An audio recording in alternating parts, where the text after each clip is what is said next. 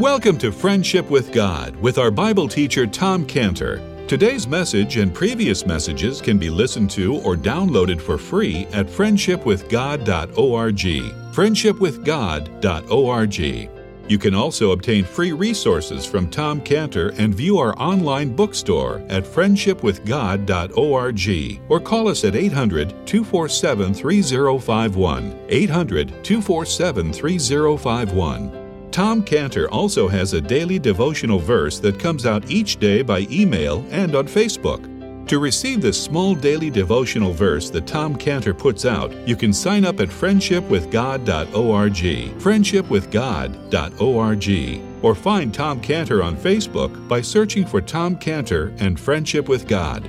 Now, here is our Bible teacher, Tom Cantor. You know, when you look at the Passover and the blood, and the angel of death is coming, great fear, great disaster, terrible. And so God says, you take a lamb, every family a lamb, kill the lamb, and collect the blood in a bowl with some hyssop, like reeds, and you go to your doorpost and you strike over the top of the door, and you strike on the side, and you strike on the other side, and you got the top and the two sides. It's like a cross. Type on the two sides, but it's also like an umbrella. It's like a covering. And so it's symbolic. It's a covering of blood for the house. And God says, when I see the blood, I'll pass over you. Well, when's he going to see the blood? He's looking down, the angel of death. When he's looking down, he sees the blood. He says, I'll pass over because it's above. So he sees an umbrella. So it's symbolic of the umbrella, the protection of blood.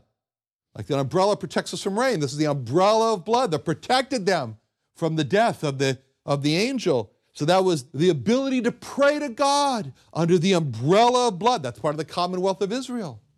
The adoption, to be a child of God, to have his love set upon you, as Moses said to them. The Lord did not set his love upon you because you were more in number, but because it's the adoption. And all of this is what it meant to be aliens from the Commonwealth of Israel. Then it says that we were strangers from the covenants of promise. What's the covenant of promise? The covenant of promise is God's promise. The covenants are promises. And we were strangers. We didn't know about them. We didn't care. But there were great promises and great covenants that we didn't know anything about. And because we were strangers to them. They were strange to us. We were strange to them. Strangers from each other. But it says one of those great promises is in 2 Chronicles 7:14. If my people, which are called by my name, shall humble themselves and pray and seek my face and turn from their wicked ways, then, here's the promise, I will hear from heaven. I'll forgive their sin and I'll heal their land. That's a covenant of promise. It's a wonderful covenant of promise. A promise to be heard by God, to be forgiven of our sins, to have healing. That's wonderful. He says in Hosea 14:4, this is a covenant, this is a promise. I will heal their backsliding. I will love them freely without hesitation, in other words, for mine anger is turned away from him. In other words, the promise there to be healed when we turn away from God is a promise to be healed, the backsliding, and to be loved by God freely. That was a covenant of promise. We were aliens. And then the great one, the new covenant in Jeremiah 31:31-34. Behold, God says, the days come, saith the Lord, that I will make a new covenant, a new one, with the house of Israel and with the house of Judah. Not according to the covenant that I made with their fathers in the day that I took them by the hand to bring them out of the land of Egypt. Let me stop there. Not according to that old covenant, but he's going to make a new covenant. Not according to the old promise, but according to the new promise. Because he says, now I'll continue about the old covenant, which my covenant they break, although I was a husband unto them, saith the Lord. But this shall be the covenant. This is the new covenant. This shall be the covenant that I will make with the house of Israel after those days, saith the Lord. I will put my law in their inward parts and write it in their hearts, and will be their God, and they shall be my people, that's the adoption, and they shall teach no more everyone his neighbor and everyone his brother, saying, know the Lord, for they shall all know me, from the least of them unto the greatest of them, saith the Lord, for I will forgive their iniquity, and I will remember their sin no more. Great promises, great covenants. We were strangers. We didn't know. We didn't care. They were strange to us. But those were the covenants of God. Then it goes on to say that we having no hope, we had no hope. That is can you think of a more sad description for a person as having no hope? That's terrible to be in a state of having no hope. Why did they have no hope? Why did we have no hope? Because we didn't have the Lord Jesus Christ.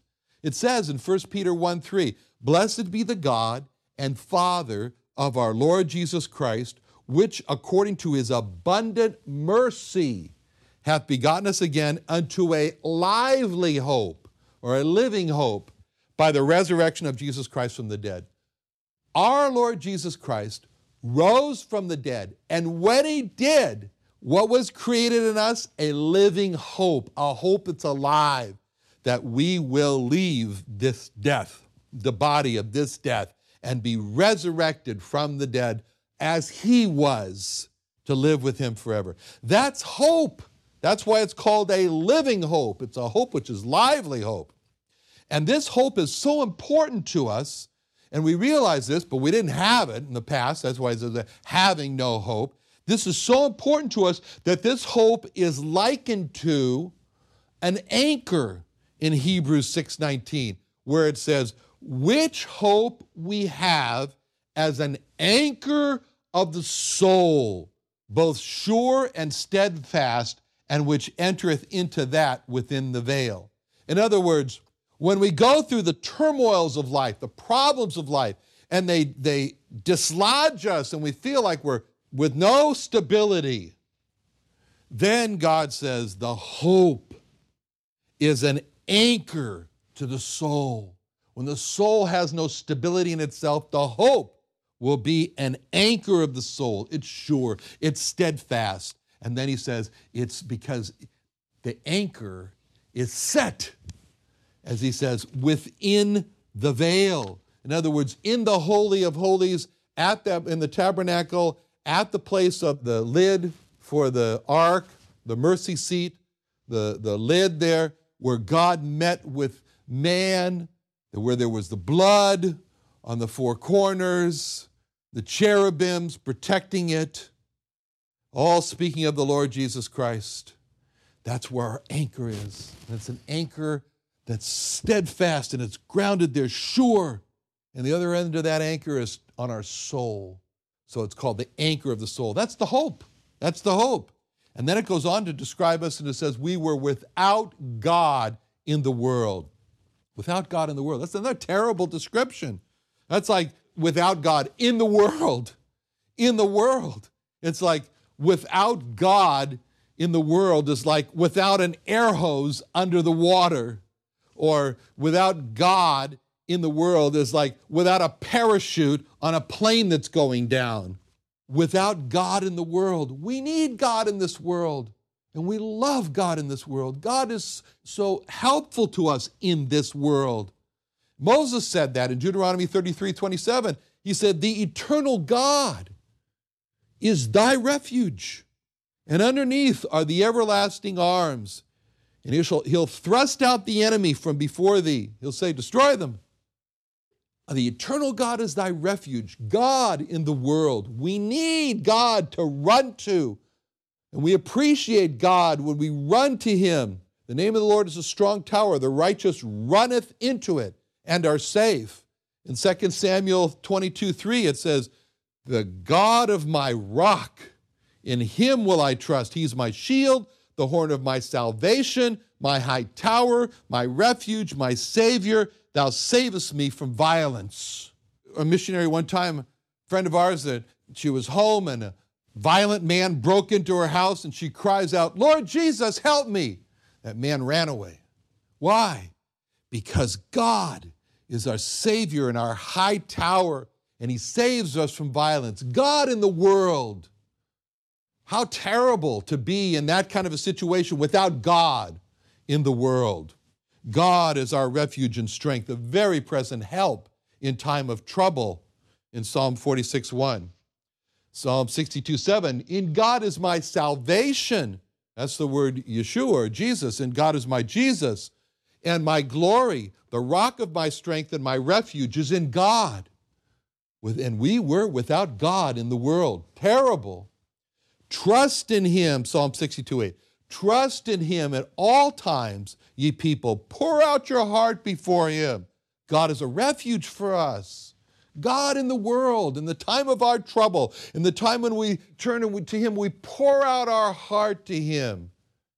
But yet there was a time when we couldn't, because we were without God in the world. So, the day came for these lepers, and they were diagnosed with leprosy. And all of a sudden, as we said, their lives come to a screeching halt. Everything stops. Why? Because leprosy is an incurable, or was an incurable and terminal disease. And it had a prognosis to it. It had a morbidity prognosis, and it had a mortality prognosis, as all diseases, incurable terminal diseases do. And they knew for their disease of leprosy what their morbidity prognosis was, and they knew what their mortality prognosis was. They knew how much time they had on average before the disease of leprosy would eat up their fingers and their toes. And I've been to a leprosy hospital in the Philippines and seen fingers and toes eaten up with leprosy.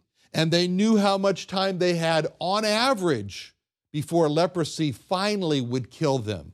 And they counted the days as they hopelessly waited for leprosy to slowly kill them like an incurable terminal cancer.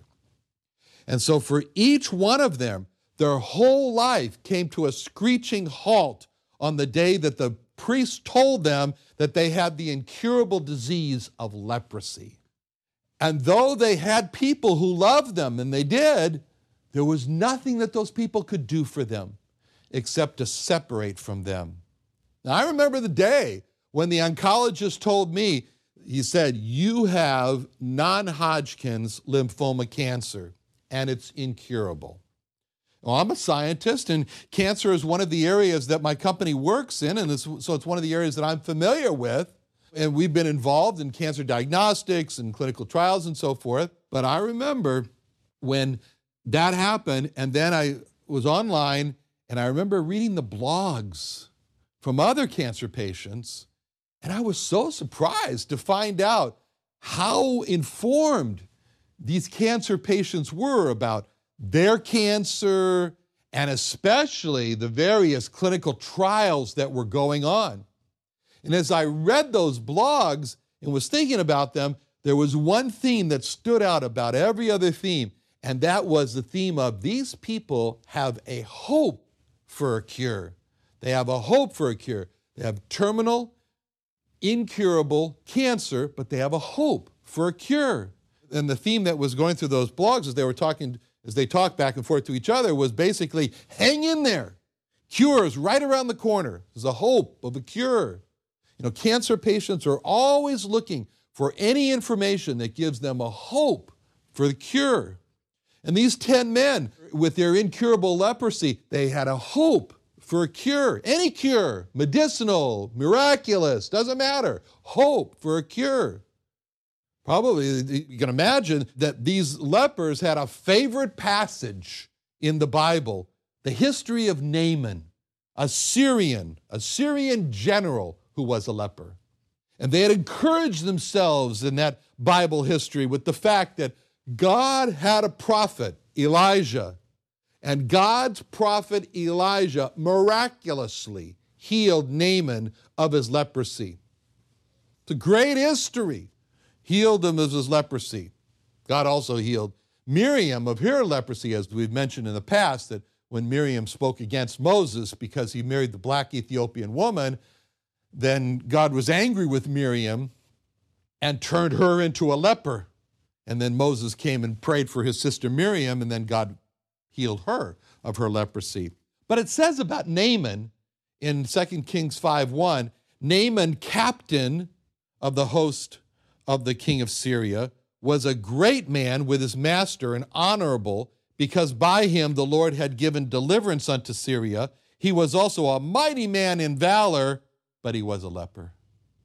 Think of the tragedy as you read that. I mean, here's this man who God had given victories to. He was an honorable person. He was a mighty man in valor.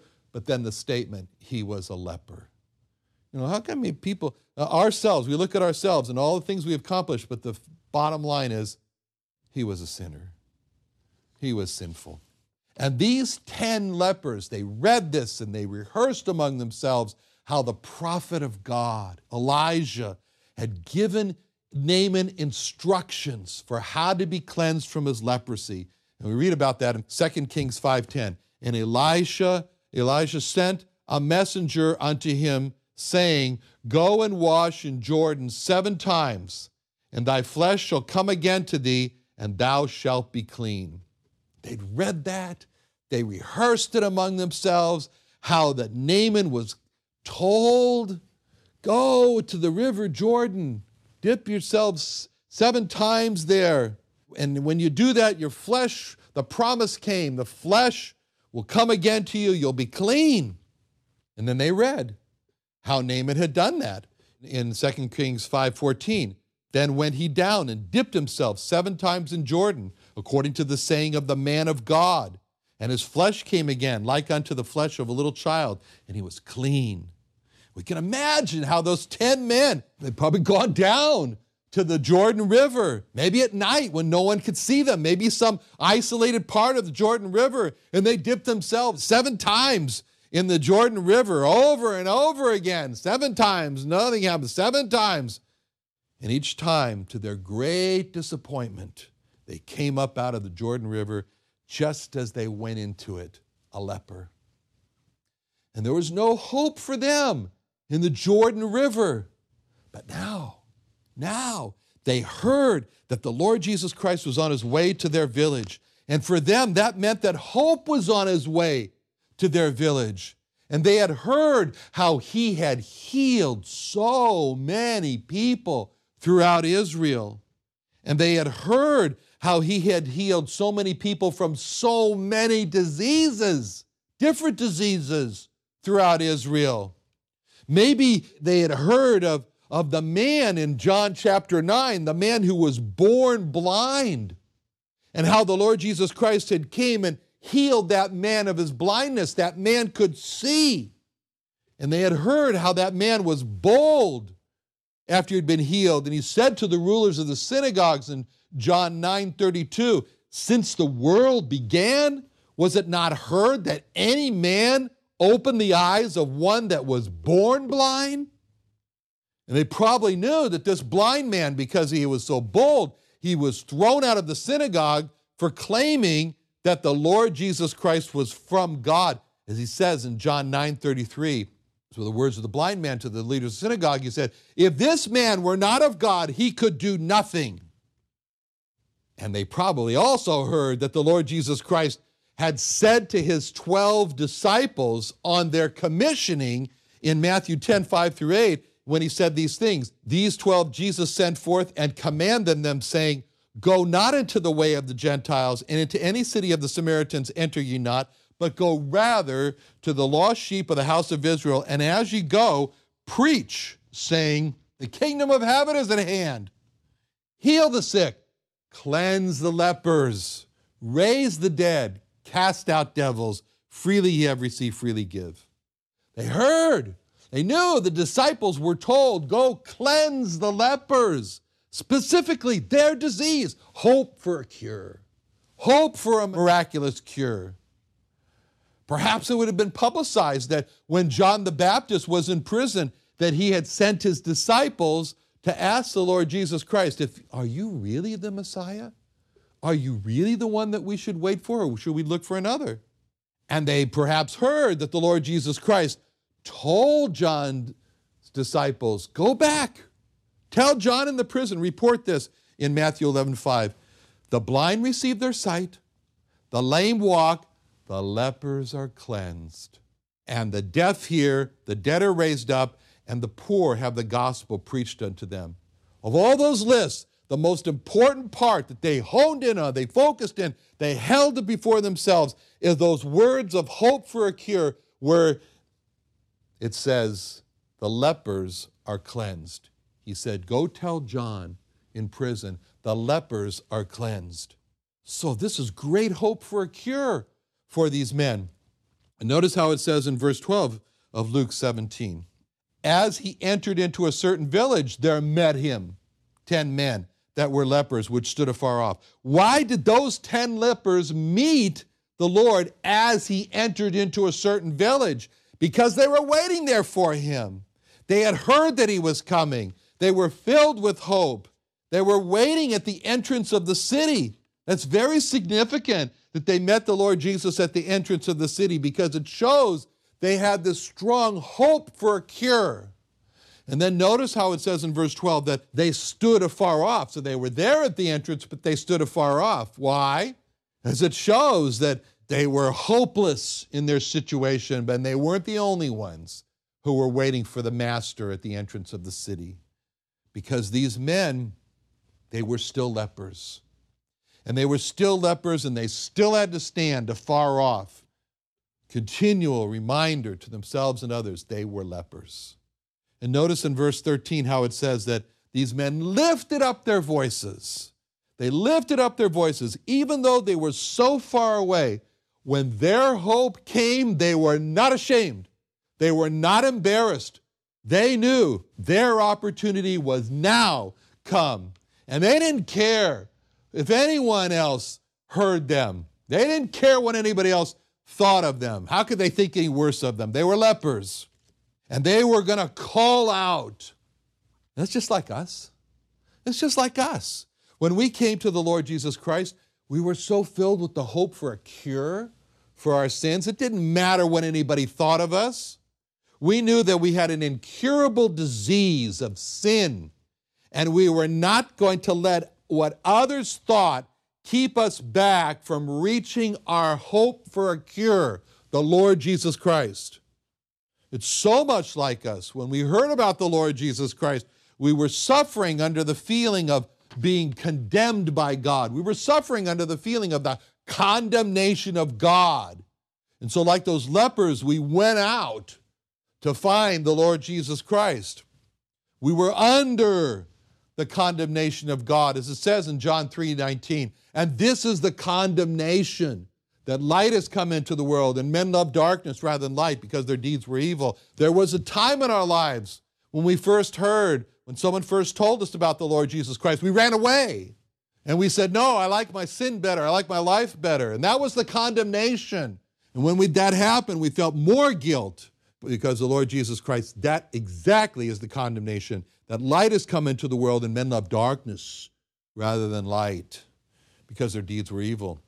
Like those lepers, we were suffering with no peace. How could there be peace among these 10 men? One or the other is constantly calling out, unclean, unclean, no peace. That's the way we were. As it says in Isaiah 48:22, there is no peace, saith the Lord, unto the wicked. Talks about another place in Isaiah, the sea, when it casts up mire and dirt, it's constantly agitated. It doesn't rest. It cannot rest. And that's the way we were. We were suffering under the restlessness.